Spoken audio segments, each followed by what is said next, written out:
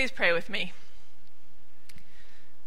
God of grace, let the words of my mouth and the meditations of all our hearts be acceptable in your sight, O God, our strength and our Redeemer.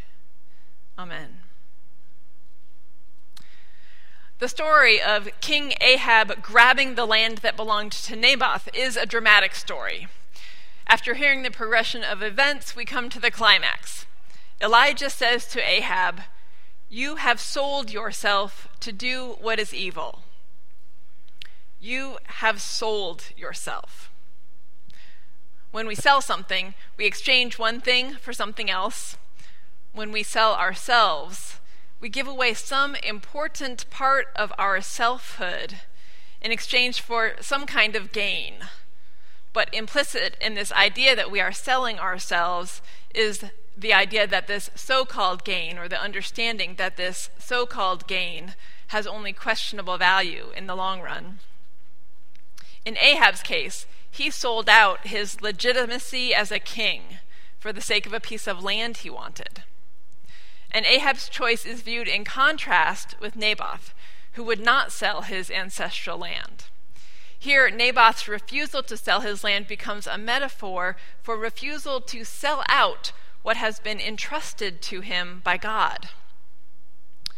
In our Hebrew scriptures, the stories of kings and prophets are always intertwined with one another. The people of Israel wanted a king.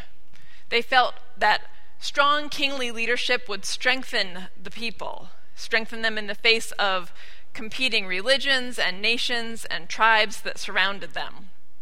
God granted their wish, but only as a concession to human weakness, not because God really desired kings for God's people. God provided kings to the people of Israel, but always made it clear that God granted kingly authority on a conditional basis. God granted kingly power, and God could just as easily take away that power. Kings were always accountable to God, aren't we all? So in the books of the Hebrew Scriptures, our Old Testament, the books of Samuel and the books of Kings tell the stories of how a monarchy for Israel was established and continued. And the prophets are always in the picture alongside the kings. The prophets are an ever-present reminder to each king that the kings are required to serve God, and that their God-given power can just as easily be stripped away from them if they fail to be faithful. Of course, this is the perspective of the Israelites, the covenant people of Yahweh, the one God. Trouble often comes in the form of competing sects, like the worship of Baal, which is part of King Ahab's problem. If we were to back up in our scriptures and take in some of the background before we get to the reading we heard this morning, we would find that Ahab has a history of worshiping Baal and aligning himself with the prophets of Baal or other Baal worshippers. Among the Baal worshippers, there's a belief that kings are closer to God than other mortals and are free to do anything they wish. This is most emphatically not the belief of the Israelites, the followers in Yahweh's ways, the ones represented by the prophet Elijah. So King Ahab is not acting on God's behalf, which is abundantly clear when Ahab gives Jezebel, his wife, free rein to plot Naboth's death.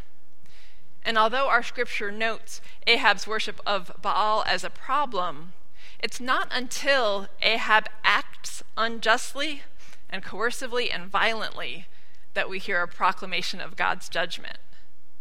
Ahab's failure at being faithful to the religion of the Israelites doesn't seem to be as big a problem in the eyes of our scripture writers, perhaps in the eyes of God, as Ahab's failure to act justly as a king.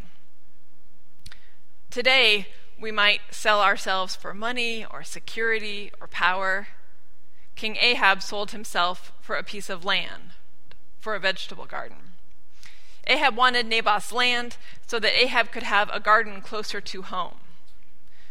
The fundamental belief behind the idea that a person can sell herself or himself, the belief that underlies the role of prophets in relation to kings, is this: It is God who has given you the gifts to be a prophet, a president, a king, or a doctor or a teacher or a parent or a pastor.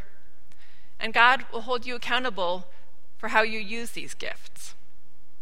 This belief that God makes us who we are and holds us accountable for how we live is the belief that shows itself over and over in Scripture, and a belief that is every bit as central today. To use some traditional language that we call upon often, all that we have and all that we are come to us as gifts from God. Kings of Israel were called to reign on God's behalf, called to a kingship that would reflect justice and faithfulness. And Ahab traded justice for a piece of land, and traded faithfulness for coercive use of power. A king of Israel would have been understood to be bound by Israel's covenant relationship with God. Parts of the covenant are spelled out very explicitly. You shall not kill. You shall not covet what belongs to someone else. So King Ahab's violation of the covenant is clear. Kings were the political system of Elijah's day, so I can't help but wonder how these dynamics compare to today's political system. The vineyard belonging to Naboth in Elijah's day might today be simply power or money, tempting gains that lure a politician away from their rightful focus on enhancing the greater good and representing the real needs and best interests of ordinary people. Just as the Baal worshippers of Elijah's day believed that kings were somehow closer to God and had the freedom to act as they would, we seem to observe politicians today who feel that their position entitles them to disregard the greater good of a civil society and to disregard a sense of accountability to the people in favor of doing as they wish or serving their self-interest. And just as the faithful Israelites understood that a king was always a steward of power and authority on God's behalf, and understood that a king was called to reflect the justice that is consistent with the character of a God who is just, we observe politicians today who seem to reflect an earnest concern for justice and the well-being of all people. The prophet is the one who calls a spade, who doesn't mince words in telling the once faithful that they have strayed. The prophet tells the king, or maybe the politician, you got into this because God called you to do good for the world and its people. But now you are just another cog in the political machine. Or as Elijah puts it to Ahab, you have sold yourself. You have sold yourself to do what is evil in the sight of the Lord. Who are our prophets today? I can't presume to say who those people are applied to our political arena, but I sure can think of an example in the church. 2 weeks ago, our Adult Contemporary Issues Forum honored our celebration of Reconciling Sunday by exploring the current state of the movement for full inclusiveness in the United Methodist Church. In the process, we heard the voice of one prophet. When Bishop Melvin Talbert was on the threshold of retirement from serving as Bishop of the California-Nevada Annual Conference, our regional body here of the United Methodist Church, he preached a last sermon in front of the annual conference. He held up a United Methodist Book of Discipline in one hand. That's the book that outlines our doctrine, but also our history, our rules, our policies and procedures in many areas.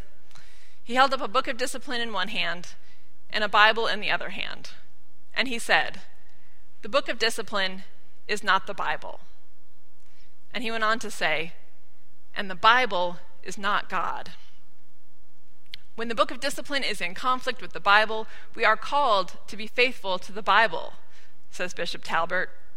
And when we find things in the Bible that are in conflict with God's call through Christ to love God and love our neighbor and self, we are called to be faithful to God.